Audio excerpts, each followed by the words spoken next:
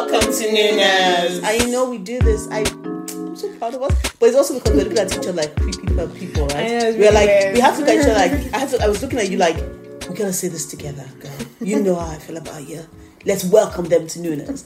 This is our first show of the year, isn't it? It's our first show of the year. Oh my God, you guys are so lucky. We only came to you like at the end of February. Hey, you're lucky we came back at all. Hey, don't say that to them. Don't say that to them. Jokes. I'm Mo. I took a sip of tea, so my name is Yewande. I'm Yewande. I took a sip of tea. Sorry, I didn't notice that you were drinking. Me. You just had a swig of tea when I said that. I'm Yewande. Welcome to the show. It's good to be in 2024. 2024. It's been how many years now? I don't remember. We started in 2018 or 19, one of the two. Well, it's been a while now. It's been a while. We started before, you know what, the panorama. Yeah. So it was 2018, 2019. One of the two. Welcome anyway to the show. It's welcome. Back. It has been hella couple of weeks, months. Wow. Yes. It's a very wow. It's been very wow. Yes. Yeah, but we're here now, yes. And it's cool, and we've been watching dramas. We got back into K-dramas, as we told people we were going to in our last show of last year. So, Yewande has obviously watched more stuff than I have. I've caught a couple where I'm like, yeah, I'm going to see this to the end. I had to go off platform, babes. Like, some of them were so shit on platform. I had to go off platform to find something good to watch. It was many Japanese dramas, wasn't it? Oh, yeah, of course it was. Okay. Right, I'll just hit on two quick things that I saw. New shows that are coming up. Actually, one's a show, one's a movie. Song Joong Ki has got a movie coming up called Song Joong Ki Vincenzo. Oh, that one about the North Korea. Yes, my name is Liu Ki-won, the North Korean defector who arrives in the unfamiliar country of Belgium because of his mother and fights to get refugee status from the government. It's a movie. I thought it was a show, and then I saw it was like a movie listed in Netflix. I think it's coming up at some point. I don't know when. There's no date there. Actually, just says coming up. And then a weirder one is a show called Chicken Nugget. Have you seen this trailer? Okay, the story of how I'll read verbatim what the official synopsis is. Story of how a beautiful young girl, join me now, turns into fried chicken nuggets. Sorry, what? She entered. It sounds like a Japanese show. Sorry, no. So let's stop. So a girl, a human being, turns to a chicken nugget, says chicken thigh. Yeah, chicken nugget. Chicken leg. Oh, chicken nuggets. Okay, little like McDonald's chicken nuggets. Yes, they're not supposed to, but yeah, those, yeah. Yes. Okay. Yeah. And did she get eaten? She enters the mysterious machines. It follows the efforts of her father and her admirer to get her to turn back. I kind of like that idea. I mean, I can't. It obviously sounds like a webtoon or something. It sounds crazy. That has been, but it's also. But my question Love is, it. Okay, like, so they have to get out before she gets eaten, obviously, because she gets fried and eaten. I'm sure. Yeah. It's obviously a comedy. The guy from Reply in 1988 is in it. Ri Jae-hong, the brother who kept failing his exams. Oh yeah, he's been doing a few. He's been working a lot consistently. Yeah, I watched another show of his, which I'll talk about. I haven't watched that. Is that LNTS? Yes. Okay, I haven't watched that yet. So speak with, because I have it on my list. It's okay. It to be watched. All right, I'll tell you about it. And the lady who turns into a chicken nugget is Kim Yoo-jung. Love in the Moonlight, my demon. Okay. She has not been hitting it with me. Well, maybe this will. Yeah, because you know that my love demon love. My demon. That's the one. I think I've dropped that, I definitely dropped that. But there was something that was said. They were saying that, you know, when these Instagrammers are talking about, shows that not hit it in Korea, but we're big elsewhere. And especially this is a show that was big elsewhere. I'm like, exactly. The look in your eyes is exactly the look in my eyes. Where? It is like that stupid one with the king, with the girl that became a king that was running after that boy. Okay, that was big. No, but you can't try. But imagine. I mean, what are you guys watching? Like, I don't understand. What is your taste? I think it's boredom. I don't know. Probably. I think it's boredom, and I think he's also. You know who's also in that show? The pretty boy. Song Kang is in it. That's why. Which one's the Song Kang again? The guy, the main lead. Yeah, he's a pretty boy, isn't he? The nevertheless guy. Yes, no. Exactly. That's what I'm saying. You see, what are you guys watching? Why do you keep telling them that it's good to keep making these shitty shows by watching? Just drop it. Save the world from the bullshit and just drop the crap shows so they can make good shows. It's because of you all that they keep making shitty shows. Am I lying? You're not lying. They do look at the feedback and go, you know what? This is our 6th or 7th Netflix production with Song Kang. Yeah, let's put a bit more stuff. He's actually not a bad actor. He's not bad, but it's however, the shows are just shit. Please don't watch them. Save us. I think I didn't even put my Demon in this list. I definitely dropped that. I did not. Do I even remember right? We talked about it in the last show, but I just didn't follow. I didn't follow through. Yes, we did talk about it. Yeah, it was just so stupid. Yeah. Right. Speaking of what we're watching, let's go into what we are watching and stuff. I know we're still watching my husband. Okay, so let's talk. Okay, can I just say something? I understand what's going on now. I haven't watched this week's episodes. I watched last week's. I don't remember when I saw Truck of Doom, some woman that has just appeared from nowhere as a threat, as a ex-partner, potential love interest woman, I was like, you know what? Okay, so I'm okay. Let's talk about this. Good. Let's talk about this because I watched the latest episode. I'm not sure because off platform I'm watching, so I'm not quite sure. So let me explain because here's the thing. I've had to go back to watch Sekitri Kim. Because you just wanted to rinse your eyeball. I know that this woman is a good actress. Like, I know she's a great actress. Pak Mi-young. Mm-hmm. But here's my issue, and I think what I'm realizing, because I'm writing a dissertation right now mentally about why I think that over the last few months, all the shows I've seen her in recently have not been hitting. Her male leads. I always thought she could act next to a cardboard. But the issue is that she's not acting next to a cardboard. I think she'd do well acting next better. She do better at acting next to a cardboard than some of the male leads that she's acting on next to. So, firstly, I think a lot of the guys that she's acting next to do not bring gravitas into the role. Okay. When you look at some of the other actors that she's acted with, there's always a presence. They seem to own their role. These guys are not owning their role. They seem to be almost like... So by these guys, you mean the guy in this Nan In-woo? Like the guy who's playing the love interest? Yes, the main love interest. Yeah. He seems very unsure of himself. He looks as though he looks like a kid trying to be an adult. And here's the interesting thing, because I've actually seen him in another show. Because I went back to watch that show, and I didn't remember he was in it. But sometimes your brain picks things up. You've watched a couple of shows he's in, except for that crap one which I didn't. Jinx at Love Side. But you don't remember in At Distance Spring is Green. You don't remember him that, but he was in that. I didn't know that was not. I went to go watch My Love You Don't. Oh God, okay. I actually love My Love You Don't. Okay. I actually need to love it. It's freaking stupid, but I love My Love You Don't, and he's there. He's the younger version of the male lead. Okay. Of the second male I didn't lead. remember him in that role. I didn't either, but I was watching, I was like, oh yeah, and he was good. He was actually good. He was much younger. He's over nearly 10 years now. But he was so much better in it.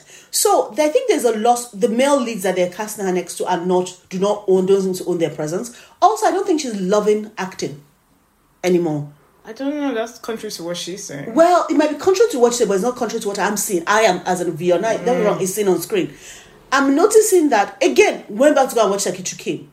Also went back to go and watch that, Her Private Life. And there's such a joyfulness. Is it about this story, though?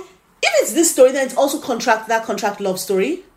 Yeah. There's also Flaw. Yeah, Contract Love Story was stupid. Exactly. So was Flaw. We agreed Flaw didn't make any fucking sense. So that's what I'm trying to say, that if it's just this story, then I can take it. But when I've looked at the last 3 shows that she's done before this, there seems to be almost like I think even Flaw, she still seemed a bit optimistic. She still seemed there was an energy in her. The last 2 shows feels like a version of herself that she's putting forward on screen. And I don't know why. And now that I'm watching Marry My Husband, Please, or Please Marry My Husband, I also now had decided to go and pick up, and I'm not going to finish watching because it's not really worth watching it. Is this show on Viki? It's called, what's this thing called? Love Marriage Contract. Oh yes. Oh, weren't you watching it before? I didn't watch that, no.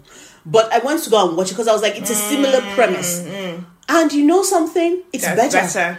Yeah. It's not good necessarily, but it's better. And it's better because both actors are owning that role. They seem to have much more of a, energy. They're much more energized to be doing that particular script. It's not good, like it's like a better really, web series. Exactly. And it's a really bad. It's not that good. Like, to be honest, it's not. It's back junky. But I can tell you that I watched pretty much. I sat and I watched a lot more of that show than trying to get through. Marry My Husband is very difficult for me. I think I didn't like her last role because I thought the story, the love contract thing, be my husband, be my girlfriend bullshit. I didn't like it. I didn't think the story was very good. Couldn't make it through episode 2. Flaw was different for her, and if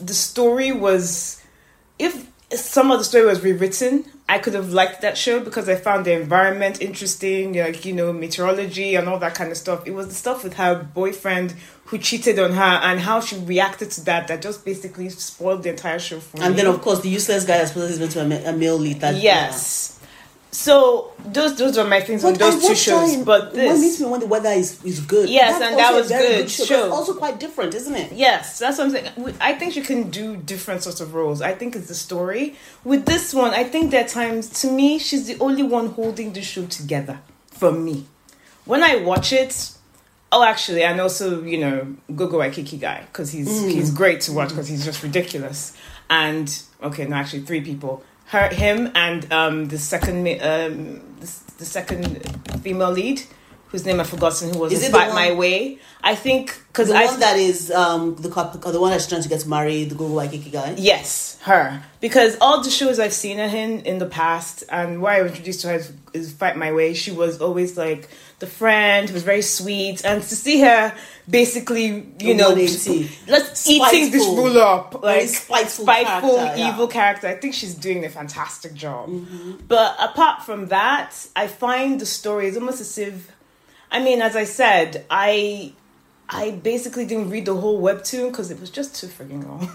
But I just skipped to the end. And I was thinking, how are they going to actually do 16 episodes? And they seem that they are. And I felt they're just drawing it out. When I watched last week's episode and they got to the point where it's like, okay, she's married the guy now. Everything is settling down. Then they bring in this thing that was not... I was like... He broke up with her in episode 2. I'm like, what's going on here? And then it's like, Truck of Doom. And I was just like, you know what? I don't know if I can do this. I'm going to watch it for her because obviously all the controversy, for those that don't know, there's been a lot of controversy online because of her ex-boyfriend and blah, blah, blah. And here's the thing. I like her as an actress. I want to support her career. So I'm going to watch it. And I'm going to talk about it for the simple fact that I want her to continue to get work. And I don't want that relationship to negatively affect her professional future, because there's a part of me that feels that there's an aspect of that in this.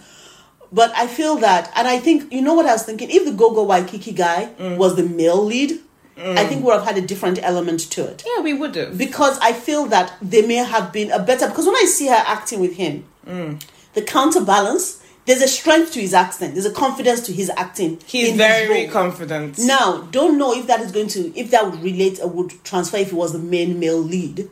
And it's not, again, to diminish this guy who's playing the main male lead. It's just that he's not doing a good job. There's no chemistry. There's no engagement. There's no charisma for me. Yes. Even now that he's had his makeover and all, because I think I mentioned in the last episode that, he's trying to, he was a bit sideways. He was wearing, ill-fitting suits and everything because they're trying to, minimize him. We didn't talk about that on the episode. We talked about it to ourselves because remember we didn't talk about it. It was to ourselves. So this is what we're talking about. We're talking about, maybe it's the way that he was dressed, because one thing we've noticed is that K-dramas are better addressing female characters than they are addressing male characters, particularly in formal wear. If they're in more casual wear, I think they're better addressing them. But in formal wear, they don't do that well. That's when I spoke about the guy in Singles Inferno, who is a bespoke tailor. This is a guy, I don't know him because, but you can hire this guy and he can make proper suits. Oh yeah, but it was a thing they were doing. Because when he had his makeover. He had one suit in his makeover that looked good. Everything else since then has been shit. When he looks at the they went back to the previous clothing to put on him. They said, this is what he might look like if he looked good. But even the suit he was wearing there did not fit him that well. It still looked, for a very lanky person, there's a different way they could have dressed him for him to lose more, he fitted in this outfit. So, but somebody doesn't know how to get a good tailor to make clothes for that guy. It's just off. It's just for me, they're just very, he doesn't strike me as, oh my God, this charismatic lead who is like, I'm not that bothered. I'm not convinced by him. I'm not convinced by them as a couple, so I'm not rooting for them entirely. And then this weird scene with the ex-fiance coming back, turning out to be like a super baddie, like a crazy person who kills people on the low. I'm like, listen. I'm like, I'll finish it for Park Min Young, but I'm not enjoying it. Okay, something else I'm watching at the moment. Captivating King. Are you watching that? I'm watching Captivating King. Oh my god! I have thoughts of this. I'm still first episode 4. Give the premise of it. What is the premise? Well, how can I describe it? So the Captivating King is a Joseon era show. Yes. And it starts in the beginning when Joseon and Korea is after a war that they had with the Qing dynasty, China, and the fact that the king's younger brother was taken hostage. Yes, I think we've seen something similar. If you've watched, there's another Joseon era thing we watched. The one I was talking about, that My Dearest. Mm-hmm. So it's a similar thing. So it's like we'll take the prince to hold hostage so that you cannot go against. And they only take him because the king didn't have a son at the time. Because the king didn't have a son at the time. So they take him hostage, and he does well, I guess, in the court of the Qing. Yeah, he becomes friends with one of the princes. And he's obviously he's a brilliant baduk player, so he's such a brilliant strategist.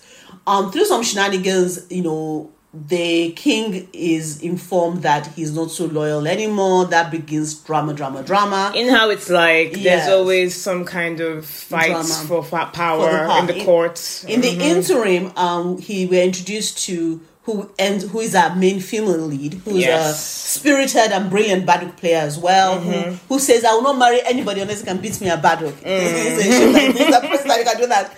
And we now go through certain things that happen to her and him, and how he ends up becoming king, and how she ends up now seeking revenge. Yes, for something that happened to her. So I think that's a good enough. That's a good enough thing. So I'm on episode 4 at the moment. I'm on the last. I've not watched the episode that came out this week. Okay, I've not watched. I'm not watching that. Okay, so what are the last one? So I think that's probably 7 and 8 this week. Yes. Yeah. I like it. I was surprised by how much I liked it. When the king does the U-turn, I actually swore at him like, what a stupid ass brother. Tell us who the actors are. Oh, so the main ML is the guy from Hospital Playlist. And Oh My Ghostess. And Oh My Ghostess, Jo Young Suk.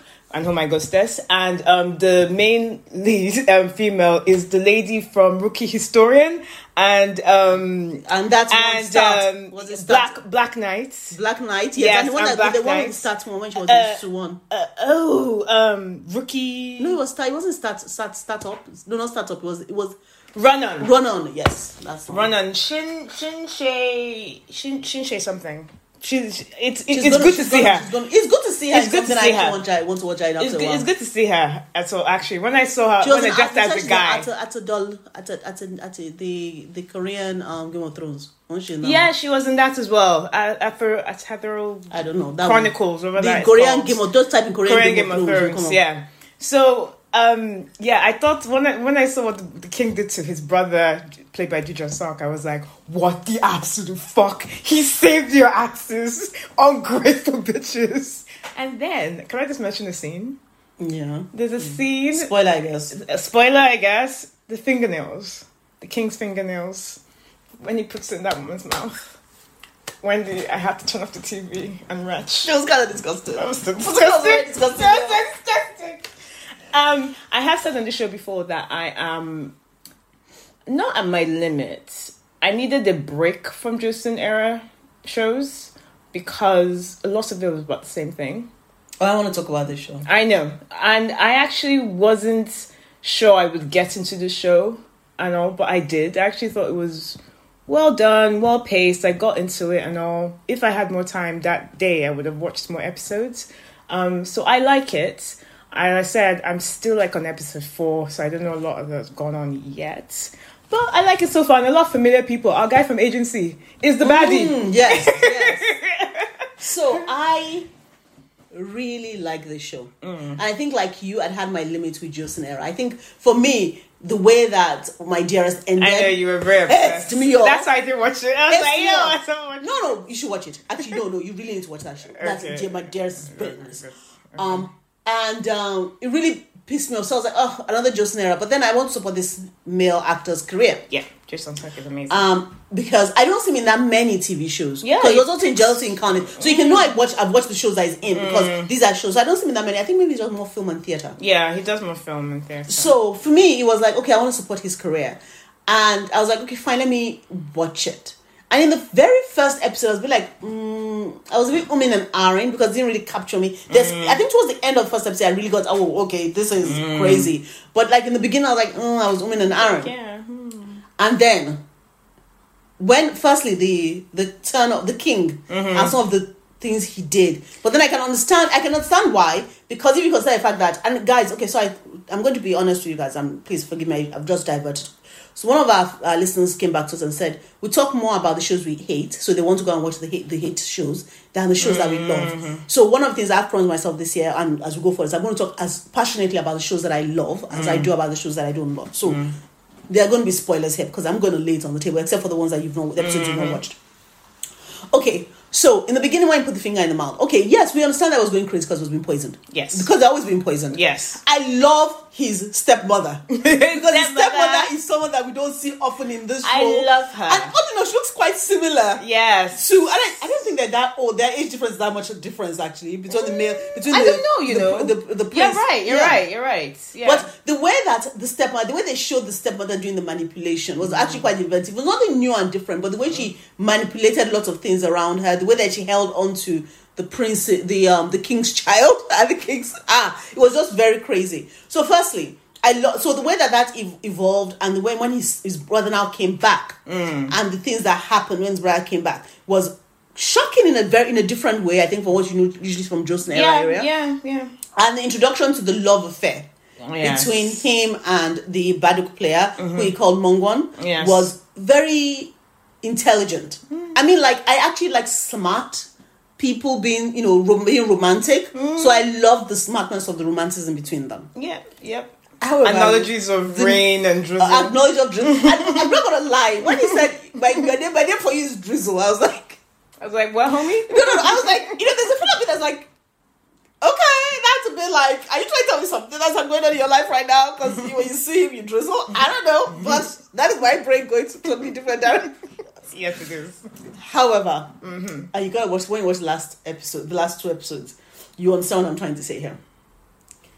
I watched one scene, not this recent episode, the two episodes that you've watched, 5 and 6, and I think I got captivated by the king, by the scene. I was just like, oh my fucking Lord, this is just so goddamn adorable. This is just so goddamn sweet. I'm in love. Because there was this particular scene, because of course, here's the thing. The king doesn't know that the person is playing Baduk with. He sees the person playing that Baduk with as a very pretty man. So he doesn't know that this man is a woman. Yeah. So it's one of those, it's one of those, yeah. However, as we go on in the show, there's obviously a lot of allusions being made to the new king's sexuality. And what he likes and doesn't like in the bedroom, as you would imagine for people with this one-set mindset. But the way in which the king kind of is like a fuckhead to them. And then, and I'm trying, because I'm actually, I'm trying not to do a story for Dubai more than you guys, because it's Dubai, because I'm looking at having discussions like that. But it's also the way that when he now finds out, and the things he does, I was like, okay, say less. I was like, my heart. I was like, I am in love. Like, I was in love. Like, a lot of other things that happen, even with all of that happened. But I was like, my heart was like, oh, okay, stomach. Oh, okay, what the hell? It was just so beautifully done. Okay. And beautifully expressed. And I was like, yes. This is the sort of man I would like. I mean, except for the crazy king part. This is like the emotional connection here. I can see that. I can do this. So captivating the king, I'm captivated. Okay. I'm absolutely captivated. Okay. It's not a good show. Like, it's not like let me rephrase that. It's not like the best show I think I've seen in Joseon era, scene. But it's so well acted and it's so well presented that I am enamored with it. Okay. I'm going to continue watching it. As I said, I mean, they're very... So far, yes. Yeah, I mean, it's touches on the very common themes we always see in Justin. There's always a power struggle. Exactly. And the one thing I'm still waiting for is for the women's zone. Not the women power struggle. No. Where the women come together, when the consort, the king, the queen, the concubine, the king mother, everybody comes together and is like, okay, let's show you how this shit is done. Exactly. And they're friends. Yes. I'm tired of all these court ministers going, advisors like, yes, because my sister is the king's concubine, so therefore we must kill the queen. And I'm like, okay, there must have been at least one court where all the women were happy with each other and they loved each other and they worked together to take down all these stupid hot men. Tired of it. Okay, I'm going to run through the rest because we have a few to get through. Also, I'm watching Dr. Slump at the moment. I stopped watching Dr. Slump after episode 2.5. Okay, I've continued. I haven't stopped. I'm just not watching it. I may go back. I'm not sure. Yeah, okay, yeah, I've continued. Dr. Slump follows basically these two people who grew up together, went to the same school. One is a very what's that word I'm looking for? Not intense. Intense is the right word. Is intense the right word? Intense. Go-getter. Focused go-getter. Yeah, a it's student. Type A, you say. And then the other seems to be like a naturally brilliant A student. And she... And he... The intense A student, okay. She transferred from Busan to Seoul for school, for medical school, because her parent for high school. For high school, because she wanted to be her focus was medicine. She wanted to be a doctor. It wasn't because her focus was medicine. It was mostly because she said that she wanted to be a doctor at the time. Did she? Okay. Yeah, in medicine was her dream. Okay. She transfers to Seoul, so she becomes a rival with this boy who's naturally brilliant, supposedly from different background, more upper middle class background and all. And they're obviously not friends, but they have a rivalry. But they grew up to be successful in their own rights. But then they each have events occur, which basically destabilizes which blows their life, of course. Yeah, blows up their life basically. And it's a return of Park Shin-hye. Park Shin-hye and Park Hyung-suk. And I have to say, Park Shin-hye doesn't look as if she's aged since I last saw her. I looked at her and I was like, okay, she looks great. No, of course she just looks fab. So does Park Hyun-suk. I love watching him. And in this show is when I've noticed how good he has really good physical comedy. He does really good physical comedy. There were certain things he did that was so natural that I was like, I actually wondered the way he acted. I was like, I can actually with the subtitle. That sometimes when people act and you go, okay, I see the saying those words. It's okay, it's fine. But there's some people that the way from their face to what they do with their body, you're like, yes, that is so natural. That's how I would expect someone in the street to say that. There were several instances I've seen in the show where I've actually gone, I've never noticed how good he is physically as an actor. I don't know, maybe because this show sometimes the tone goes like sometimes from quite comical to, very emotional and, a bit introspective. But I like it so far. It's not great. There's a mystery as usual. But I think what's keeping it alive for me are the two leads. I like watching them. I mean, it's not something it's the show that I go it's not a, what's what I'm looking for? I'm not going, oh my God, this is Saturday, it's time for me to watch the show. I actually remember that, the show is on, I need to catch up. And when I did like a 4-episode catch up earlier this week, because I was and ahhing over whether I was going to watch it after the first episode, but I'm like, no, I'll follow it through because it's not bad. I think I'm not going to be impressed by whatever the mystery is and all. But so far, so good for me. So far, so good. So I think I was watching it, and then at episode 2 and a bit, that's the beginning of episode 3, I kind of stopped. And I was like, I'm not sure I'm going to continue. I was going to continue. I don't know. It's still on my list. I think what's got it for me is I think maybe I had high expectations for it. Yeah, I think I did. I think those two actors are actors that I really do support their career as a whole. And when I was watching it, I feel that, I've been telling you about how I hate films that are shows that try and talk about my emotions. Like very quickly. I feel they did that. It was like they're trying to force I mean, the first episode was a lot. It was a lot. I was trying to force a lot out. Even episode 2 as well. Even they react to the mother, the way that the mother was reacting and the family was reacting. I was like, listen, guys. I mean, caught me.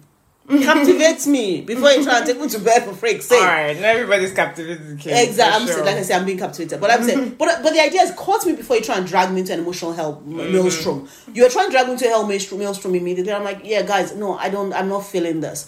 I think because I maybe had such high expectations because of the actors, I was being disappointed. So I think with what you're saying, what I'm gonna have to do is dial back my expectations. Oh, do dial it back a lot, and then go back at it almost like, hey, these are not rookie actors, but these are not like really actors that I really, really like that, and just accept the fact that accept for what it is. So I think I will go back to go and watch it because of that. And you're right. I mean, one of the things that I'm not sure so far about the physical comedy part of what you talked about based on the episodes that I've seen so far. Okay. Maybe if I watch more, I will become more inspired. But it feels to be a lot of this. It doesn't feel seamless. I think maybe that's part of it. It doesn't feel natural. It feels a bit like there are a lot of things. Again, back to I think what I said initially about trying to get into an emotional maelstrom. It feels like, you know, when someone is manipulating you, but they manipulate you so swiftly you don't even know.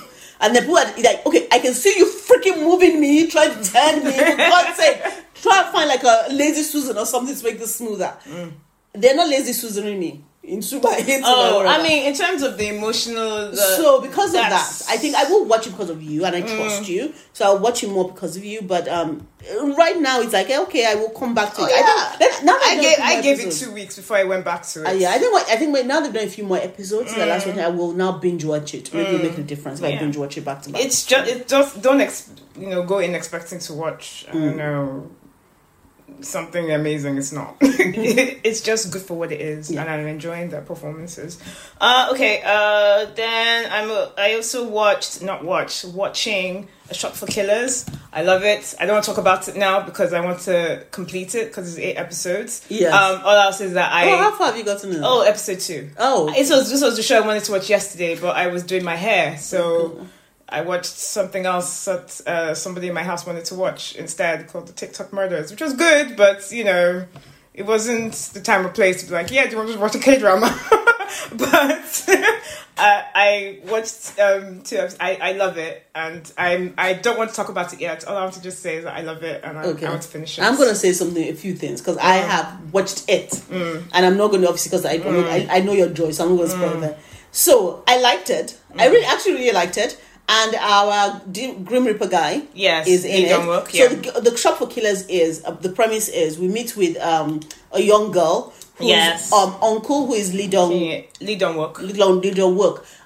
supposedly has Kim Hae-jun from Inspector Ku. Yes, Kim Hae-jun has has suicided himself. Yes. Has unalived himself. Yes. And she is struggling with the idea of her uncle, who she knows being someone who unalive himself because he's just not that person. Yes. And she goes back home after his funeral to clean up, and a lot of things now start to happen. A lot of things come out of the woodwork. Literally out of the goddamn woodwork. Because what we're introduced to is someone standing on the fridge or something, trying to pull shots, firing. It's brilliant. It's a very cinematic thing. Yeah. Now, one of the things I love about it is, obviously, when I saw that, I sent a message to her, I was like, this your lead, he actually looks his age. Like, I don't mean that in old man. I feel like he looks like he looks mature.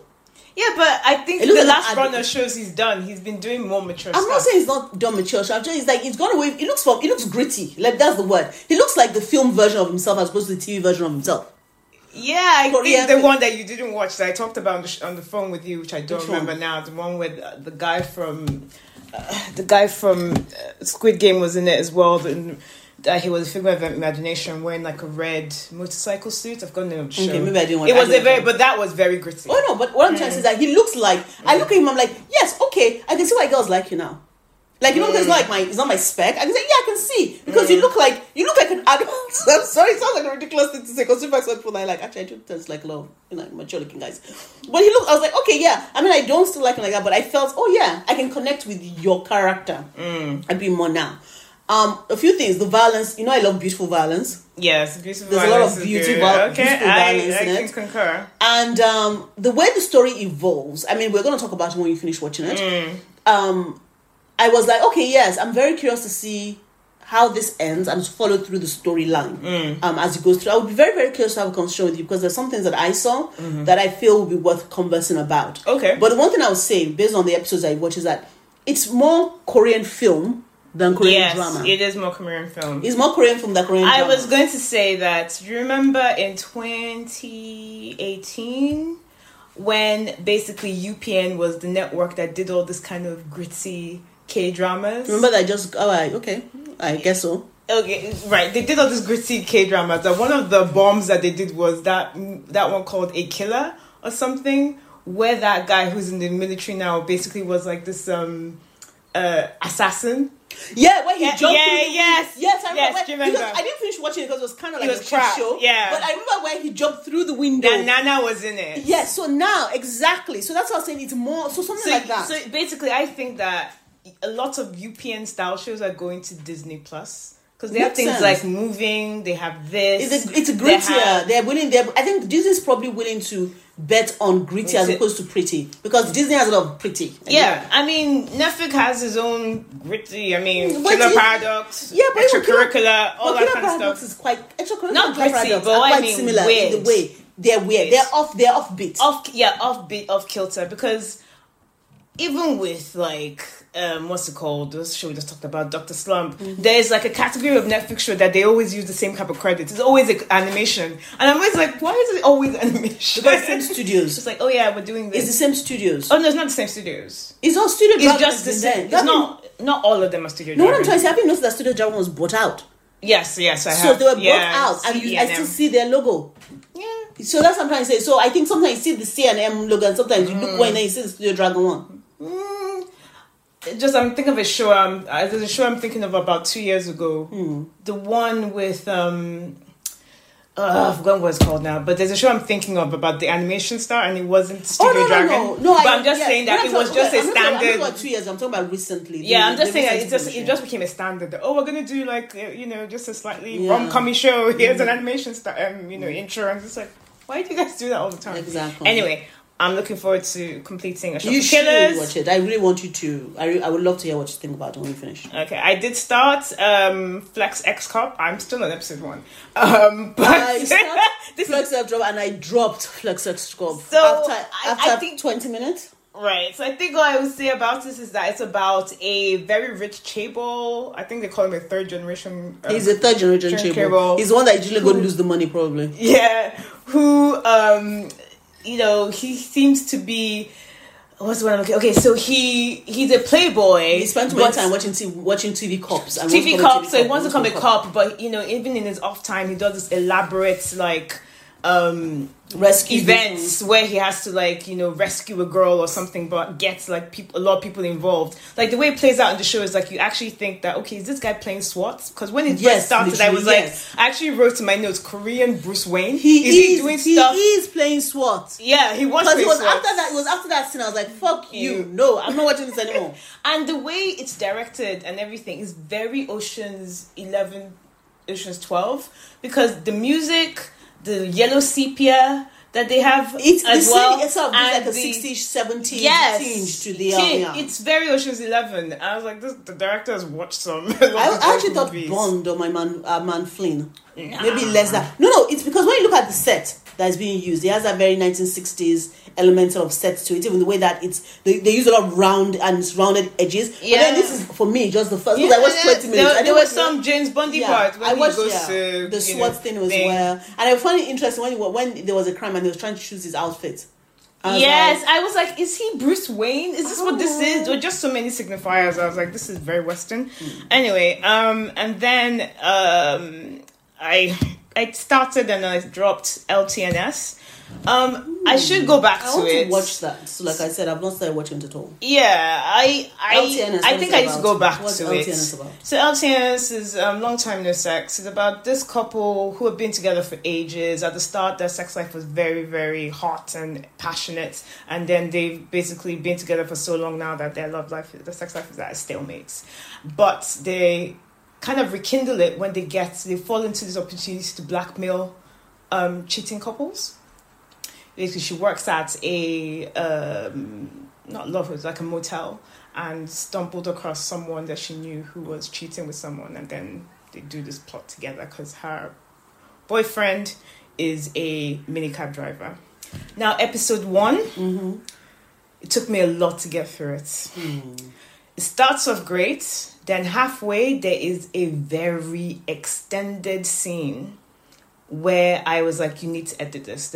I don't see the point to how long the scene is. Because I was like, what are you trying to tell me? Was there sex going on? It's not sex. Oh, okay. It was watch it. Okay, I will. But I watched episode 1 and I was like, I love Isam. I think Isam is so cool.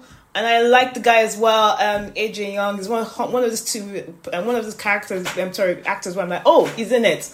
I'm going to watch it. Yes, because it's always a bit quirky. It's always interesting. His taste is always interesting. And this is probably really good, and maybe I need to give it a chance. But at the time, maybe because I was trying a lot of dramas, and I tried this one, and I was like, let me watch it, and then we'll talk about it. So I let it rest. I probably will go back to it, but at the time, I was like, there's nothing pushing me to watch episode 2 of this. So yeah, that's LCNS. Anything else that you are currently watching? Yes. So, Happy Ending. My Happy Ending. What do I know? It's the one on Vicky with is he Jangnara? No, don't. Jangnara. Yes, I hear that's really good. I was gonna start. So I watched the first 3 episodes, and it is. And I'm not sure I'm going to drop it yet because I'm not sure I have the mental bandwidth to deal with this issue. Okay. So My Happy Ending is about this high-performing CEO woman who has a perfect life. She has the best job in the world. She's creating this brand. She has a husband who loves her. She has a beautiful child. And then we find out that she's being stalked. And someone breaks into her office and tries to attack her. And, she's very shook by it. But then we find out she's been stalked. She's been being stalked for 7 years. But nobody knows about it. She works with this guy in the office who, oddly enough, there was a black female character. What? In the first scene. In the first episode. In the first episode. First time I seen a black woman in a K-drama. In a black woman in a K-drama who is dating the American returnee. But she was standing waiting for him in front of the office. Hold on, the American returnee, so an actual Korean man. A Korean man. An actual Korean man. Hold on, I need to check. I need to check to see. The pigs are not flying. Pigs are not flying out there. And we saw the black woman standing in front of the office waiting for him. And then all the guys were in the window like opening their mouths. I was like, yeah, this is exactly what I expected. That's just obviously gorgeous black woman. And then the guy comes out and says blah blah blah, and then went off as whatever. Anyway, she's meant to be that's when she shows that he's just not like everybody else. And then we see her husband, who we believe is a loyal husband, but then we see him doing shenanigans with a friend. And this friend of hers is one they were very close when they were in school. But she's an artist, she's falling on hard times, and then she brought her into her company to help her do something. And it's just a lot of things that's going on at the same time. And in the beginning, I was like, okay, I think I get this. But then it started getting really weirdly violent. And then it started getting like, I'm going into my husband's desk to open his drawer to see what is in there. And then there's like 2 versions, and it's the guy in Reply 1994. The one that was in that show that we didn't look, that was where he was a man with one of that he was trying to figure out who was the father of the child. I want to say Mai Tai, but it's not Mai Tai. It was the guy it was one of the in Reply 1994. It was one of the guys that was lodging in the house. Is he small? Is he short? No, he's not the short one. He's the one that was in a hotel that was sharing a room with Leslie Chung. 94. Oh, it's sharing a room with him. Leslie Chung. Sharing a room. Who's he sharing a room with? Oh, yes. Him. He was in... This is the second time. Yes, I remember now. This is the second time he's acting with Jangnara. Because they were runaway couple. Yes. They were in that show together. Exactly. Where they go back to the past. So, in this show, they're acting together. And he seems to be playing 2 characters in the show. So I'm like, I'm not sure if I'm going to go back. I might drop it. And maybe I'm just in the mindset for it. But I hear it's very, very good. I watched the first 3 episodes. I hear it's very, very good. I hear that it's really very much a psychological thriller. It's good, yeah. And I'm like, am I ready for it? So I'm not sure I'm in the right mind space to go back to it. Or if I ever will go back to it, but I'm watching it. So it's one that I cannot bring myself to drop it. Does that make sense? Okay. So it's on my list. So we'll see how that goes. I'm watching It's okay. I'm watching a J-drama. Yeah, you're always watching a J-drama. Off portal. I always love J-dramas. And I think I told you about this. There's a Japanese name for it, but I've said stop putting Japanese names in things because I can't pronounce them properly and I don't want to insult people. It's called Deleting Me, Chain of Revenge. So... Oh, yes! As I told you, Deleting Me, Chain of Revenge is like... You know how it is that the Koreans do something? They're like, and then the Japanese person are like... all my ramen. They're like, all my ramyeon. Home is like, you think you can do revenge drama. You ain't seen revenge drama like this. So, this is similar to Glory insofar as a girl is very badly bullied when she was in school. So the premise is, she's a young high school student, very quiet, and they're obviously the popular kids in school. One of the popular kids says that I want to become a model, so I'm going to go do model shit. And this girl is walking on the street and she's discovered by an influencer and she becomes his face model for his makeup and things like that. The other people in school find out about it and they decide to enact revenge on her. Of course. Now, guys, I'm going to be very honest. I already told this guy, so I'm going to tell you guys. The revenge is brutal. So firstly, other than the usual horrible things they do to her, they take this girl, the lead person, lead bully, lures this girl into a classroom. And then girls get a guy to rape her. As in, rape her. Then films it, posts it on the internet as, a sex tape. That's horrible. Then they now share it amongst everybody. Mm-hmm. This girl's life gets ruined. She's obviously still battling with that. And then her parents die in a fiery blaze. And she loses her family. Because all these pictures are online all the time, she can't escape them. She goes to the countryside to live with her grandmother. Yes. Her grandmother then dies, and as she's about to unalive herself, she's watching TV on New Year's, and as she's unaliving herself, because she already puts the stool away, guess what she sees on screen? Her bullies having the time of their life, saying, I want 2024 to be my year. Mm-hmm. And I think in the process of that, maybe the chemicals are like, fuck you, motherfuckers. The girl cuts herself down, and then she starts revenge. And it is glory level revenge, but even worse.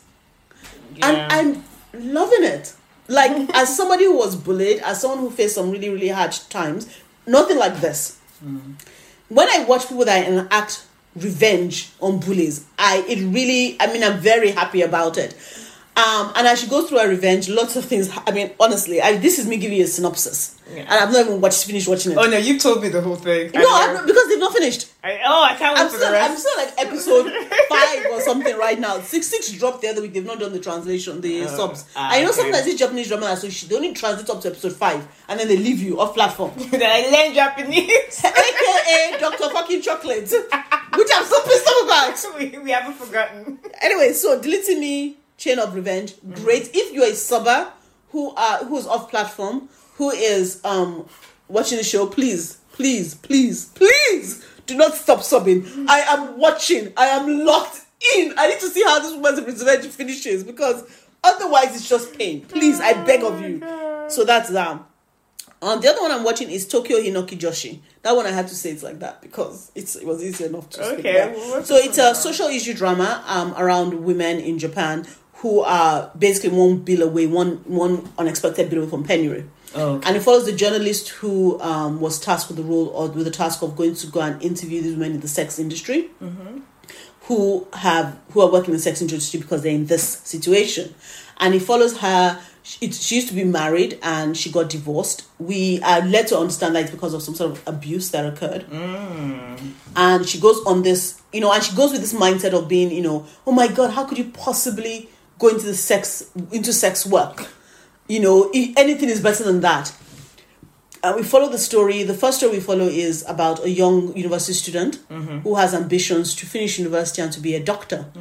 And because of the challenges because I found out how expensive it is for you to actually be in medical school, not just the fees, but also all the additional things that come around it. And the decision that how she had to make the decision to become a sex worker. And also when they now published the story, the vitriol that people had against her. And even the way that she started from the perspective, and then we now see how she realized that I'm actually in quite a similar situation. Just the wrong girl, just wrong things could make me become a sex worker. She's working with this guy, and he has issues because from what it's alluding to, his mother possibly had to go into sex work because of a similar situation. So he obviously has issues, and he's very particular about the way that he talks about it, and similarly his reaction to it is quite negative in this part.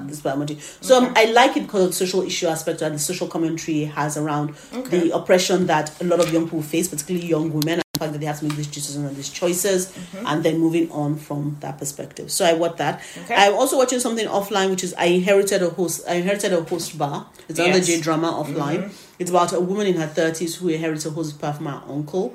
And the host there's a power struggle that's going on. Some of the hosts don't want her to be there. They only subbed it as usual to episode freaking far.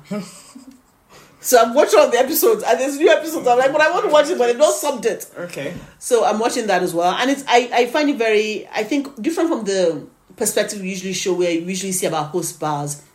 It looks at not just the impact and the not just the impact of this woman in the host bars, but also the people's perceptions of the host bars. It also looks at how you've got about hiring a new host.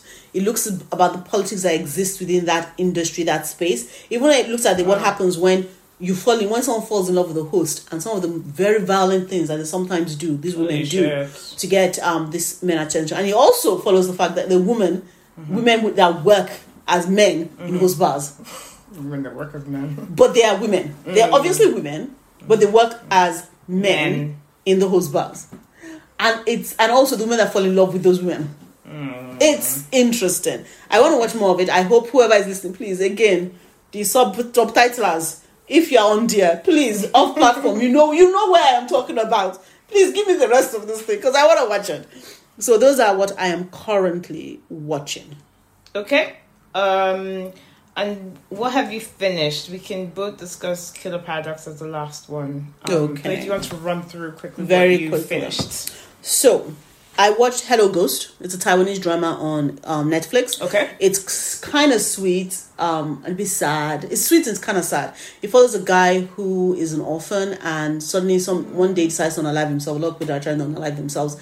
And when he comes through, he starts seeing dead people. And he starts seeing dead people. And in he's seeing dead people, they're hunting him in different guises and capacity. He's trying to run away from them. He meets a girl. They have a conversation. Her brother, she's also struggling in the world. Her brother is a bit of a loafer. He's a guy that's always one of those guys I always see in dramas that the guy use your name to borrow money kind of thing. Oh yeah, it's okay. But he's not like that because he really does love her. Anyway, he ends up dying. He ends up seeing this guy, and there's a conversation that takes place. And the story revolves around the meeting of this guy with this girl, finding out who these ghosts are and trying to get them back to where they came from. Okay. And the big reveal at the end is so sweet. But it's also kind of sad. But it's so sweet. And I really, really liked it. I give it a 7 out of 10. Okay. An Ideal Boyfriend. It's a J drama. It's a bit troubling. It's about this woman who was dating, who liked this guy when she was younger. And when she grows up, I think she gets into a relationship, something happens, and then she meets a young guy who looks exactly like the guy she used to like. Okay. And they start a relationship. But a young guy is like in his early 20s. Okay. Late 20s? Early 20s. Yeah, early 20s, not late teens. And she's obviously much older. And yeah, it's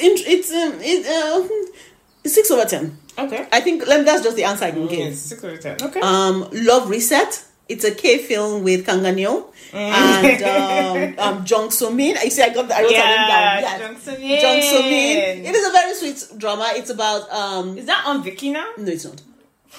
It's about. I think it might. I checked and it wasn't there, so I thought I'm on Netflix actually. Is it Viki movie? Is it Viki? Or maybe it is on Viki. No, it may be on Viki. I know I saw it recently actually, so it actually may be on Viki now. Okay. And it basically follows a couple who are looking to get divorced. They hate each other, and on the day they are meant to, they have the last 30 days to get divorced. They get in an accident. Oh dear! And they lose their memory. But of course, their parents now hate each other or the other children. But to help them get their memory back, they have to live together. Oh, I see. So we have like snapshots of them when they were young, when they were hating each other in their marriage. We see some of the reasons that caused them to start hating each other. And then, when they now start living together, and then, the way that maybe they can get back together. It's a nice drama. It's not heavy. Like, it's not a drama, it's a film. It's not heavy at all. It's nice. It's a bit stupid in places, so I can't really give it that much of a high score, but I will give it a 7 out of 10. Okay. For what it is. I watched soundtrack number 2. You finished that? I finished that too. I watched when I was on holiday. Your guy the model. Listen, you see, the thing I like about me and my friendships are that we don't tend to like the same guys. So that's okay. You can go for him. It's all right. It's all, he's the African American, Korean American, what do you call this person? Korean American model guy who's, he was in the Call My Agent, the Korean version. Yeah. So he is the CEO of a company, and he's going through tinnitus. He has this inner ear issue that's causing him problems. And to help him relax and get together and get settled down, he's advised to take up a hobby. Yeah. And the hobby is piano. The person who ends up getting hired for him by his co-CEO or his COO is his ex. And there's obviously issues that happen with his ex that cause them to break up. And then they're not coming back together again. And during that, there's a potential love rival interest that comes in. And we watch it to the end, and I thought it was okay. I still prefer soundtrack number 1, but I liked this as well. It was alright. 7 out of 10 is what I give it. I'll give it 7 out of 10 as well. Okay, Find Me Your Memory. I rewatched that. Oh, did you? Yes, I'm trying to remember why I rewatched it. I think I was watching a show, and then it was like something about this reminds me of Find Me Your Memory. So I rewatched that. It's a drama about a newscaster who doesn't forget anything, a news anchor that doesn't forget anything, and an actress who forgets everything, and the way that their lives collide and they meet each other, and the way that their life were linked in the past. Yes. As well. I like this as well because it's not a first love story. In fact, it's actually a bit of the opposite of a first love story, because the first love is totally different. Yes. So yeah, it's good. I mean, I watched it before. I watched it again 7 over 10. Nothing there. Okay. Then I watched Death's Game. Death's Game. It's off platform. It's the girl that was in Parasite who had the brain tumor. This is her first show back. That's why I read it. Park. What's a Park? Park Dami. Yes. Yeah. So this is her first show back, and it's also that guy that was in His Master's Son. I'm trying to remember. He has like a square, small face. I told you, he reminds me a bit of what's his name? The main guy in Master's Son. Not the main guy in Master's Son. It was the bodyguard. He's done some other shows after, like, that's just the one that comes to my brain. He has like a small. Was he in the one in Lewis, in Shopaholic Lewis? I think it was Shopaholic Lewis. Yes. I did read about that. That's both of them. Excellent. I've got his name. Yes. It's come to me. So it's an anthology. It's like almost an anthology about choices we make and how that affects our life. And it's about this guy who he's poor and he's trying to find a job, and lots of things have happened to him. And he's like, well, you know something? Death is always an option. So he decides to unalive himself. And when he unalives himself, Death is pissed off. She's like, you think Death being Park Dami? So like, you think me, I'm just one of your square people, you can just go and die. Let me show you what death really looks like. So she gives him she gives him the option of going back to life 12 times. And his option is, in going back to life 12 times, he inhabits different people's bodies. So we get to see lots of different actors. So we have that. This is on my list. Yes, okay. I remember. So we have one of those boys from that boy band you don't like. Yes, that boy that you don't like. The rich boy with his daddy with the dog.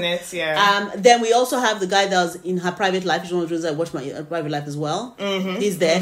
Then remember the guy in Encounter who was the second male lead, the husband of his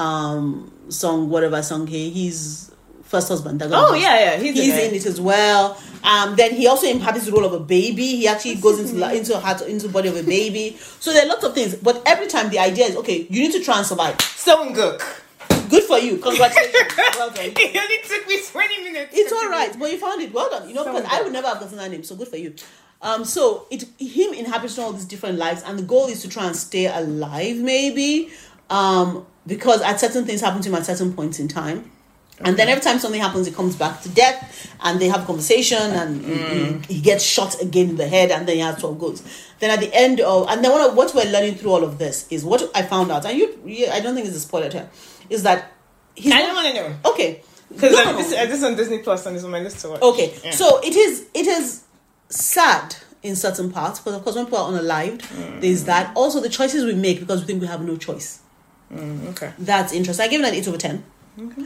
I think it was well done. It was a bit dark, and by dark I don't mean like you mean it looks dark. The actual image is quite dark at points. I'm like, I get it, but it's a bit, maybe turn up your difference, your lighting difference, so you can see it better. But yeah, so it's 8 over 10. I watched obviously the one a shop for killers, which we talked about. For me, I finished it, but you're still watching it. And last but not least, I watched Fight Song. No, that's not last. Last one is obviously Killer Paradox. No, continue. Fight Song. So Fight Song is, oh my god, it's a J-drama. It's on Viki. I didn't give it that. I scored it quite high, but so it's about this girl. She's an orphan, and she has a dream to be Olympic level Japanese taekwondo. Is it karate person who goes to the Olympics? Okay. So she practices. She's very focused, and every time she is practicing and she's fighting before she goes, she has this particular song that she plays. Okay. It's her fight song, and it was written by a guy who had a one-hit wonder.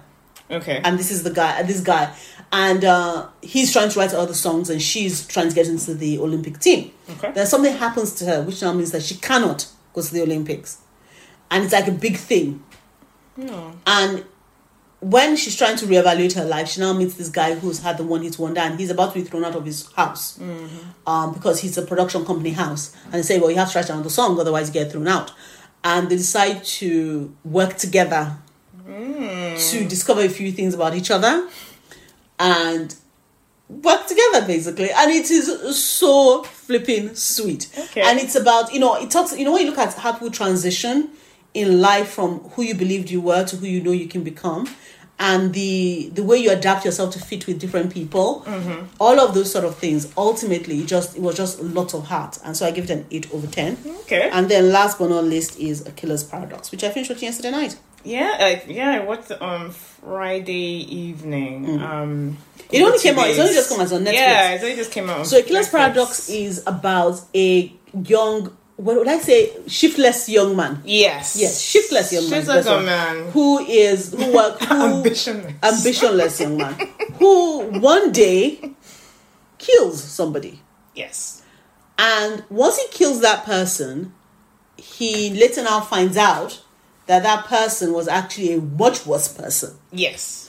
And what Killer's Paradox does is it navigates from that initial killing to all the other things that now happen post that, and the detective that's now following the case and following the case of the killer to try and find out what has happened. Yes. But then there's a lot of complications that come in because we have a Robin, we have a Chong, we have a lot of people who come into the mix that that not just affect the storyline, but also we have almost like parallel storylines that are taking place through that. So that's a synopsis of it. It's on Netflix. That's a good synopsis. It's basically, and just to clarify, he doesn't intentionally kill the first guy. He doesn't intentionally kill, but we do find out that it's basically it's the question: if you had a superpower that could tease out.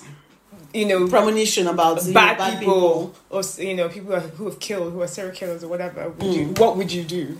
And we see what he does in his case. And it's actually, it does raise lots of very good questions. That if you did have that sort of power, how would you use it? Would you feel good or evil? And is it good or evil? Is there such a thing as good or evil in this premise? Because we see other characters who do other things, and there's a lot of. It's quite questionable. It's very grey, I would say. Very grey. I would say that after episode 5, this took a dip for me.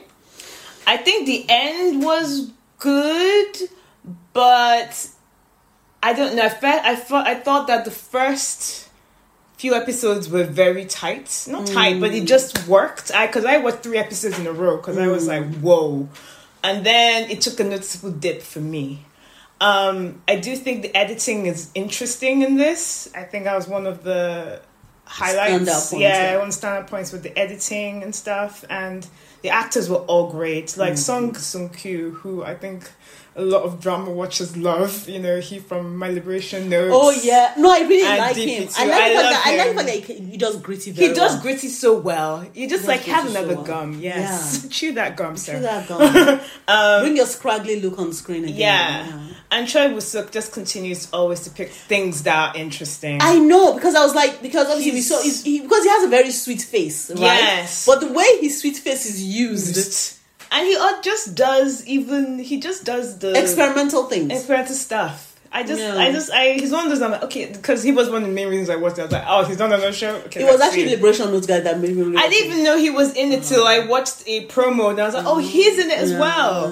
But I liked it. As we said before, it's very, I would group it with extracurricular. Yes, very much. So it's one of those things that Netflix comes out with once in a while. That you're like, where have you been? Why? If there are writers like this doing shows like this, why haven't you shown me the crap you've been showing me? It's it's gritty. It has heart. Yes. Like the scene where he's walking back from church. And she was like, who's cleared the snow? And then she said, why did you have to clear the snow? And I was like, I didn't do it. Is it snowing? And then she went outside and she saw how far he had done it. God. So things like that, it's really, I didn't score it, but I think I agree with you that there were some parts of it.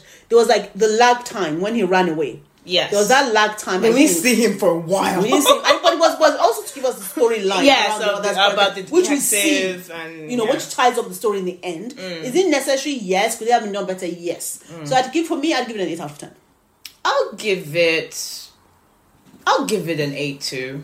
I'll give it an 8 out of 10. I'll give it an 8. I mean, if he had not fallen down in that area, probably a 9, but I don't think we would have been a 10 over 10. No, it wouldn't have been a 10 out of 10 for me. It was still good.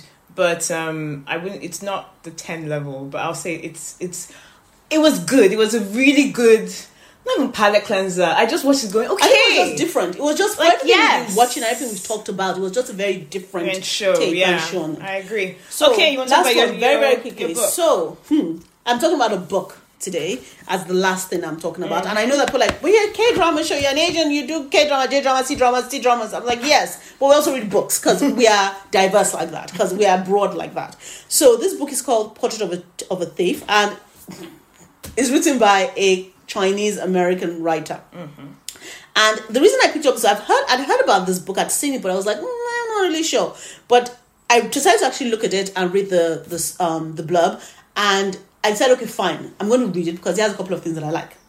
It obviously talks about the oppression of people. It talks about something that's Asian themed, which is why I'm talking about it in here. It focuses on art, which I love. It is a book, which I love. And it talks about, what I saw is about the Sackler Museum. Now, for those who don't know about Sacklers, the Sacklers are the guys that brought you Oxycontin. Yeah. And they had been assholes. They'd also been doing, and it's part of what is referenced here, they've been doing a lot of what you call charity washing of their brand so that they can look better. So this story talks about the 5 young people. I mean, to be honest, at this age, these guys, they're like young adults to me. They're not like adults, they're like their 20s, like 21, 21, 22 maybe. So for me, I classify as young adults at this age. However, so it's about these 5 young people who take up the task to steal back 5 things that were looted from the summer. I think it's called the Red Summer Temple or something in China. Forgive me for forgetting that. To steal it back from different museums where they are housed and take it back to China. They all go into this task for various reasons. They have various ideas as to why they're doing it. But I think one of the reasons I really liked it was that it's very delicately handles the cost that you sit in when you are a first-generation immigrant. Because they are all first-generation immigrants from China. Some of them have different experiences of life in America. Some of them are first generation. Is first generation when you are the first one after your parents are coming, right? No, you're second generation. That's second generation. First and second generation. So some of them are second generation. They are very acclimatized to America, but they don't. Well, of course, they're still not American, right? According to Americans, there's some who are first generation who came with their family just after living in China for many years and have recently come, but they're all living to each other in one way or another. And it traverses the reasons that they have for wanting to go and steal these art pieces. The way that the people in China actually encourage them or not encourage them, but also it looks at it tries to handle the complexities around what it means to be a Chinese immigrant. Let me use that term because I think it's sexier. A Chinese immigrant in a world where you don't necessarily fully believe in the ethos of what it means to be modern China. Okay. So it's very delicately handled. It's very beautifully written. There's some parts of it that are very expected. You know, there's a few love stories in there. Like, yeah, okay, I see how this one's coming together. But the art theft, the story about the art history that you learn from it, and I think also the stories that I find most interesting is I'm most curious about the stories of the oppressed and how the oppressors choose to talk about it. And that's one of the things I've been hearing a lot of the art podcasts that I listen to. People, when you're talking about returning things back to the country of origin, and the people that have stolen them are claiming, oh my God, well, you will take care of them. I'm like, yeah, you're a thief. You came into my house, you stole from me. And now tell me you're not going to give me back the item that you stole from me because me, I don't know how to take care of my shit. Was it not my country? Was it all with me to start off with? So yeah, all that political and nuanced morality and, you know, the nuanced ethics that exist within that space is very well discussed in this. So it is a good book to read.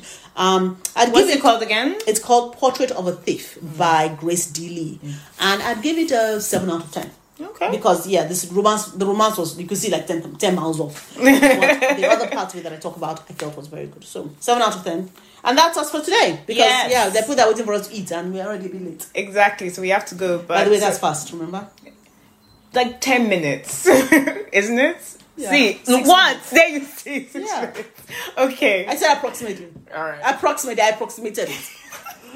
Thank you. Thank you very much for joining us. It's been a pleasure. As usual, you can catch us on at Popgram Podcast. That's our Instagram. You can email us at popgrampodcast@gmail.com. And you can join us next time when we bring you wonderful, wonderful news from the world of KJCC dramas. Yay!